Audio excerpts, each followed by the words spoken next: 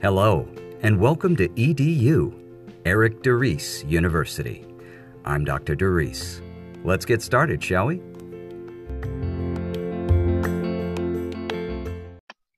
Podcasting Solutions, Chapter 1. Podcasting 101. Podcasting is one of the most exciting and wonderfully disruptive technologies to emerge in recent history. Podcasting is exciting because anybody can get involved, express themselves, exchange ideas, or pitch their products. Whatever interests people have, there is a place for them in podcasting. Podcasting is disruptive because, like any worthwhile new technology, podcasting breaks all the rules. Can you make a podcast about retro kitchen appliances? Sure. Can it be a minute long? Of course. Can it be an hour long? If you'd like. Can it be in slang? Podcasting puts the power to communicate into the hands of individuals.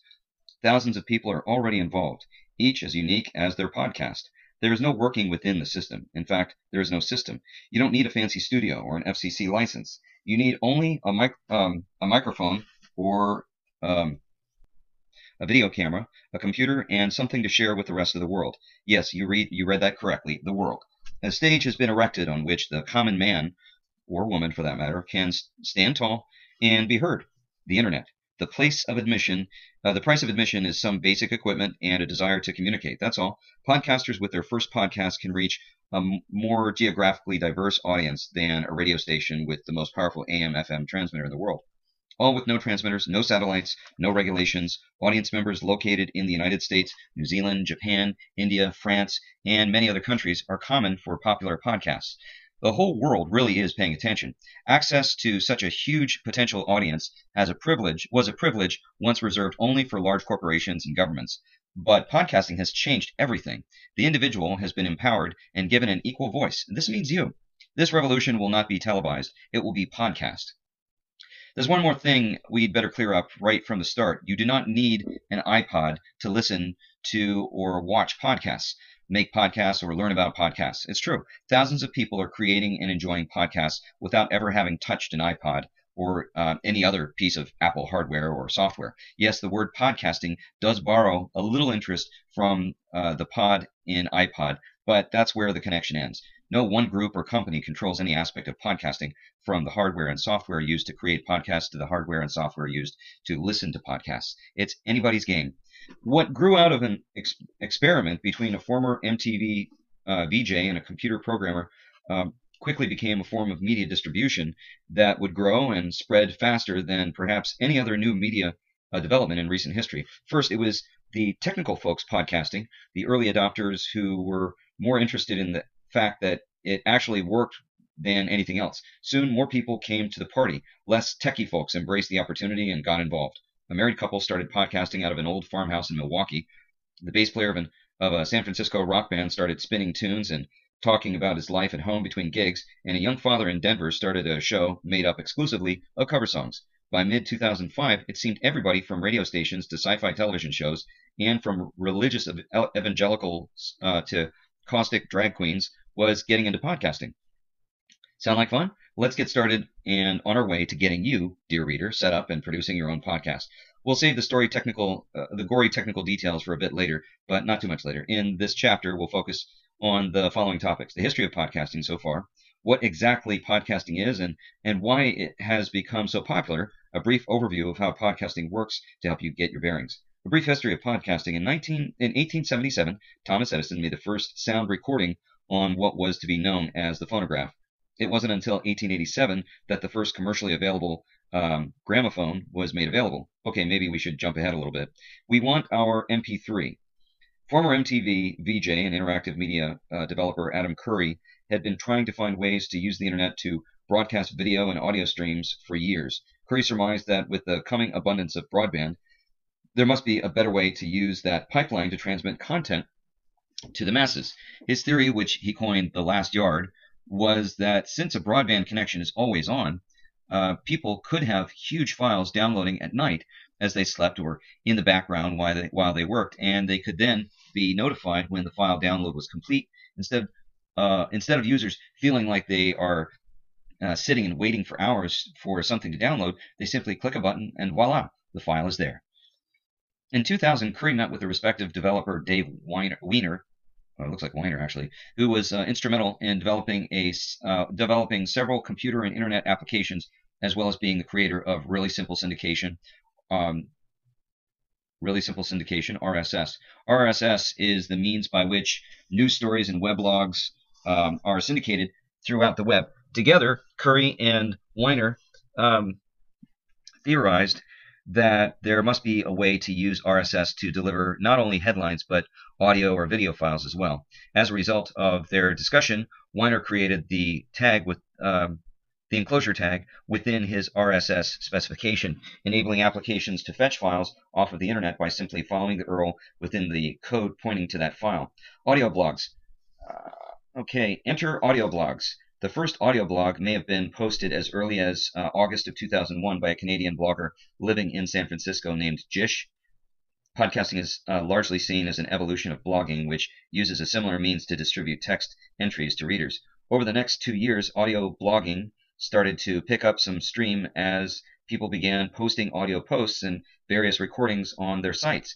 Many started to use Weiner's enclosure tag. In October of 2003, at the annual blogger conference known as BloggerCon, a blogger named Harold Gilchrist headed a session on the emergence of audio blogging, including demonstrations of some applications for downloading the associated enclosures, audio files. During the same period, Christopher Lydon, a popular radio host, was hosting audio interviews with an associated RSS feed that Weiner helped him set up. An RSS feed is simply a page of code, in this case pointing to the MP3 file, but more on that later. Now that there was some audio content appearing, Curry went to work. He wanted a way to get Lydon's interviews to not only automatically download to his computer, but also go a step further and sync to his iPod. Curry knew he needed an application that would check several RSS feeds one at a time for the enclosure tag, and when it found a new enclosure, MP3, download it automatically and move it onto his iPod. Unfortunately for Curry, he was not a computer programmer, and he had a hard time convincing any computer programmers to write the application for him. Soon he found himself learning to program in AppleScript so that he could hack away and carve out the first version of his iPodder. In Curry's words, the first version of iPodder really sucked because I'm not a developer. Observing open source projects led me to believe that releasing my code would attract other developers who might consider fixing and or contributing to my work. Source code. Curry soon realized that for programmers to have the best chance at truly testing the system, they would need a real-world testing situation. While others, including Dave Weiner, Harold Gilchrist, and Christopher Lydon, had been occasionally publishing audio content using the enclosure tag, Curry decided to help move the development process along by launching the first show produced on a consistent basis, Daily Source Code, whose name was carefully chosen to attract tech heads, enabling developers to accurately test the software outside of a lab setting. With the launch of Curry's show in August 2004, what would eventually be called podcasting was born. Of course, at the time, there was no agreed-upon name for syndicated audio content using RSS, so most people just called it audio blogging. If you build it, they will come, as the saying goes. Curry did, and they did. Soon developers and programmers from around the world were tinkering with the program and adding to it, fixing it, and testing it. Some developers even decided to create their own versions of Curry's program. Curry's daily source code served as the bar that anyone could reach for, though his easy charm and years of radio experience, through his easy charm and years of experience, Curry created a show of such casual professionalism and sincere enthusiasm that he naturally became a Pied Piper of sorts for anyone who ever dreamt of getting behind a microphone. Soon he was not the only one producing a show. Before you knew it, the revolution was well underway. The revolution has a name. Other early adopters, including Dave Slusher and his show Evil Genius Chronicles, and Doug Kay, who had already been producing IT conversations with RSS syndication of his audio content for a little more than a year. Throughout early September 2004, things really started to move, but still without an agreed-upon name. Earlier, in February 2004, Ben Hammersley wrote an article about audio blogs and online radio in which he speculated about possible names for what people were doing. Podcasting being among those names. Yet, barely recognized, the word would disappear for roughly 7 months, In the interim, some people who liked the term registered domains, including Danny Gregoire, who had independently created the name and registered podcaster.net. Then it appeared a confluence of ideas and a little bit of luck. Then it happened. A confluence of ideas and a little bit of luck. Dave Slusher of Evil Genius Chronicles wrote on September 18, 2004, I've been noticing something downloading audio blog posts with the user agent of Podcaster. There's an URL in there that points to podcaster.net, but there isn't anything yet. I wonder what this is. I do like this as a term for what it is when you are creating things to distribute via the iPod platform. Podcasting, right on. Shortly thereafter, the term podcasting gained traction and became associated with the movement that was already underway. Throughout the following months, more and more people led to the pioneers such as Adam Curry. Dave Weiner and Dave Slusher picked up the microphone and got involved. New shows were created and released at a breakneck pace. Directors and groups of podcasters were formed. Just a year after Gilchrist's session on audio blogs, the BloggerCon held in November 2004 included a session led by Curry, dedicated to podcasting, that was attended by an overflow crowd. This was an opportunity for many of the early pioneers to sit in the same room and talk face to face. By now, it was too late to turn back. The word podcasting had taken hold. Michael was fortunate enough to attend the BloggerCon session and says it was one of the magic moments in an emerging movement. You can listen to the audio from this historic session at www.itconversation.com, shows details 275.html. By 2005, podcasting was becoming more and more mainstream for an underground movement. In the spring, Apple launched iTunes 4.9, the first version of its popular music player store that integrated podcasts directly into the software. Subscribing to, transferring, and listening to podcasts was almost effortless. The floodgates to a mass audience had been opened. Podcasting has continued to grow, and much of its history is still being written. In fact, we hope someone reading this book will soon deserve a place in this text the next time it is updated. As we press on, let's not lose sight of one thing.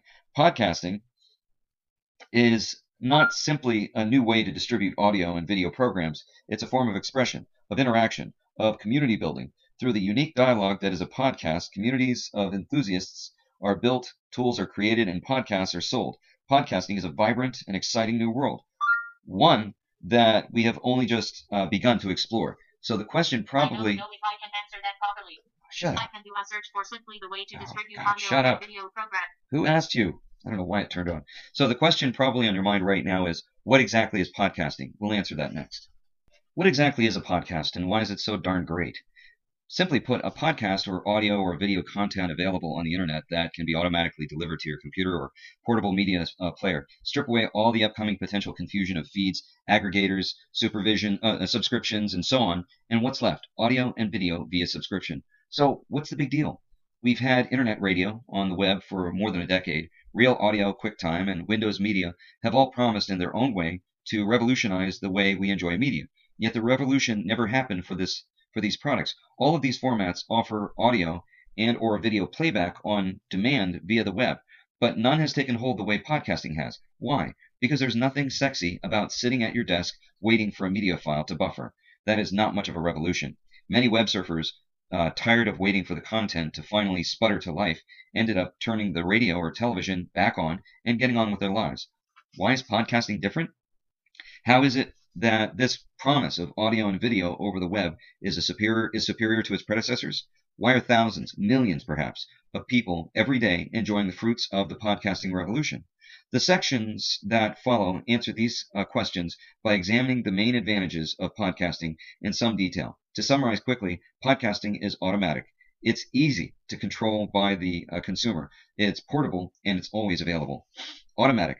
Podcasts can be downloaded automatically only onto your computer. Once you know which shows you like, you don't have to go looking for them. They come to you, like a digital video recorder, recording your favorite shows by subscription. You have the benefit of being able to subscribe to your favorite podcast via an RSS feed, which we'll explain later. Once you've found a podcast you like to listen to or watch regularly, you can simply subscribe to the feed using simple software called a podcast aggregator or podcatcher, such as Apple's iTunes. Each new show listed in the feed will download automatically into your computer or portable media player as it becomes available. No hunting around the internet, no time wasted visiting several websites to check out your favorite shows. The podcasts simply come to you. So, so that there's no confusion, we'd like to emphasize that subscribing to podcasts doesn't cost anything. When we talk about subscriptions and subscribing to a podcast, we're merely referring to setting up your system to receive the RSS feed and automatically download any new shows that are posted. More on that soon. As of today, the overwhelming majority of podcasters are delivered free of charge. In fact, podcasts that cost money are a rarity, though they are starting to appear as people try to grasp the business models podcasting can support. We discuss ways to make money with your podcast in Chapter 12. Easy to control. Podcasting puts the listener in control. Unlike email distribution, where the sender decides who will get the files, whether the recipients want them or not, podcasting lets the audience decide. Because you control your list of subscriptions, if you no longer want to receive a show, you just unsubscribe. The shows stop coming. It's that simple. No opt-out requirements or begging to be removed from a list. Also, you don't have to worry about keeping your identity secure because, much like listening to the radio, subscribing to podcasts is anonymous. No one will know you're out there unless you decide to tell them. Finally, you don't need to worry about spam or viruses. RSS essentially forms a trusted channel where you know the only content put into the feed is that which the publisher has decided to add. Again, if you ever decide you no longer want to receive what the publisher is including in the feed, simply unsubscribe. You're in complete control. Portable. Podcasts are predominantly MPEG-1 audio layer 3 MP3 audio files and video files encoded specifically for use on the web and in portable players. The MP3 file format has been instrumental in making audio on the internet such a success. In fact, among many internet users, MP3s are quickly replacing compact discs in the same way compact discs replaced audio cassettes and vinyl in the 1990s. While there is some loss of fidelity with MP3, if you care when converting your source master into an MP3 that will be reduced in size yet continue to maintain sonic quality, the quality can still far exceed that of both AM and FM radio. Because of the relatively small file sizes of MP3s and internet-compatible video files, they're perfect for downloading from the internet and transferring to a portable media player. Or if you like, you can burn MP3s as an audio CD to take anywhere and share with just about anyone. You are no longer trapped at your desk, chained to a stuttering stream from one of the popular media players. Podcasts provide clear, steady audio and video that you can take with you and enjoy whenever and wherever you like. Always available. The fact that you can enjoy podcasts whenever you like is another important part of the growing success of podcasting. This aspect of podcasting has caused many people to compare it to DVRs, such as TiVo. Podcasts are, in essence, radio and television on demand.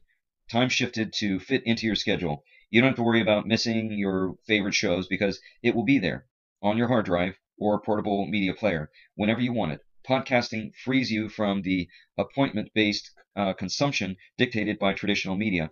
Have a meeting during your favorite show? With radio and TV, you're out of luck. With podcasting, subscribe to that show, and it will be waiting on your portable media player, ready for you to play it when you like.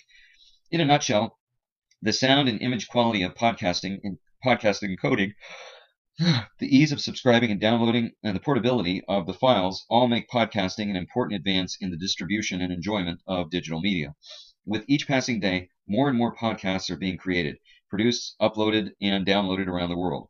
Shows on every imaginable topic are available right now for free. Amateurs, skilled hobbyists, and seasoned professionals are putting together new and beautifully produced content every day, and it is all there for the downloading. Communities are springing up around the most obscure topics, and information is being exchanged, and theories are being discussed on every imaginable subject. If you have a hobby, an interest, or a curiosity about anything, chances are there's a podcast for you. If not, there soon will be, or perhaps you should start a podcast of your own. You'll soon find you aren't the only one looking for a podcast on Nepalese goat herding. How it all works. Downloading podcasts via subscription is a simple process that requires only 3 elements: the podcast itself, the RSS feed, and a podcatcher such as iTunes or Juice. As we said before, the podcast itself is an audio or video file ranging in size anywhere from 1 megabyte to 200 megabytes, roughly a megabyte per minute or 2 for most audio shows and much more for video shows depending on the frame rate, size, and so on. That may sound like a lot of download, but now that broadband access such as cable and DSL is so widely available, it takes far less time to download a file than you might expect. If you are still using a standard dial-up modem, then you will really appreciate the benefits of podcasting. You can set your podcast aggregator to download the podcasts you desire overnight. No more endless waiting for files to download. Your aggregator will do it while you sleep or when your computer is sitting idle. Now that's efficient. We are about to talk briefly about computer code. We would like to take this opportunity to make something very clear before we proceed.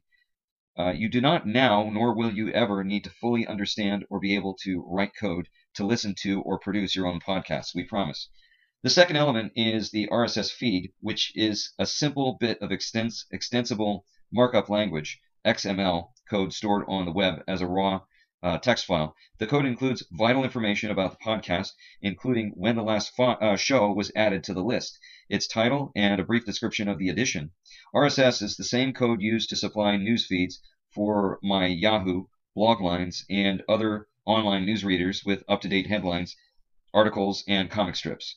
In the case of a podcast, along with the code tags for the title and last date of publication of the feed, is an enclosure tag. This is the bit of magic that makes it all possible. The enclosure tag contains information about the location, size, and type of file associated with the feed.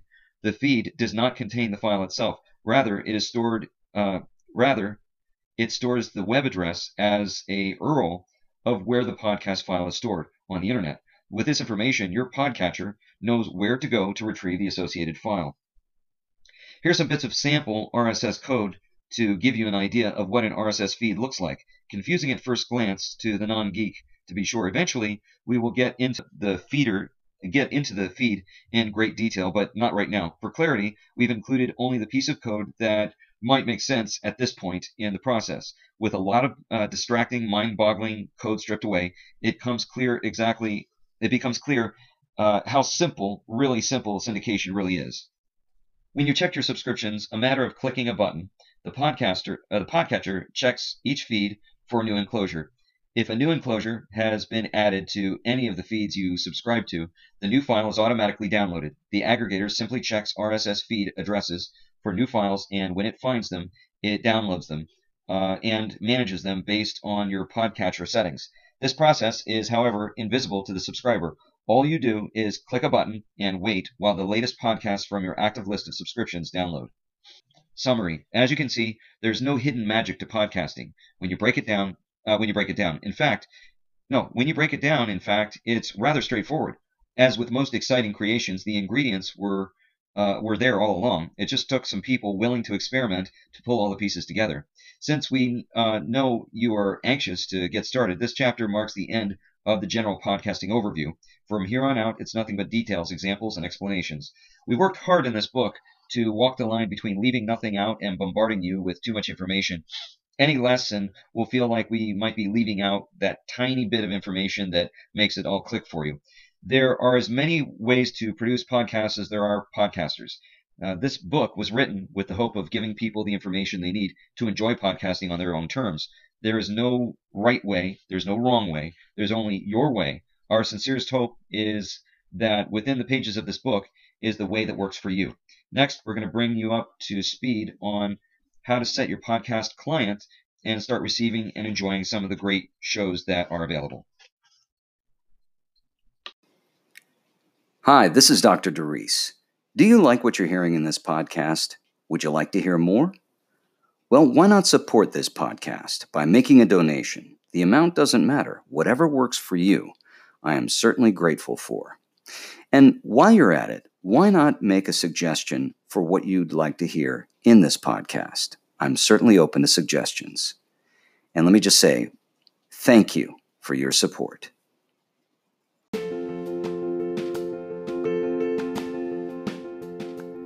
Well, that's the end of this episode of the podcast EDU.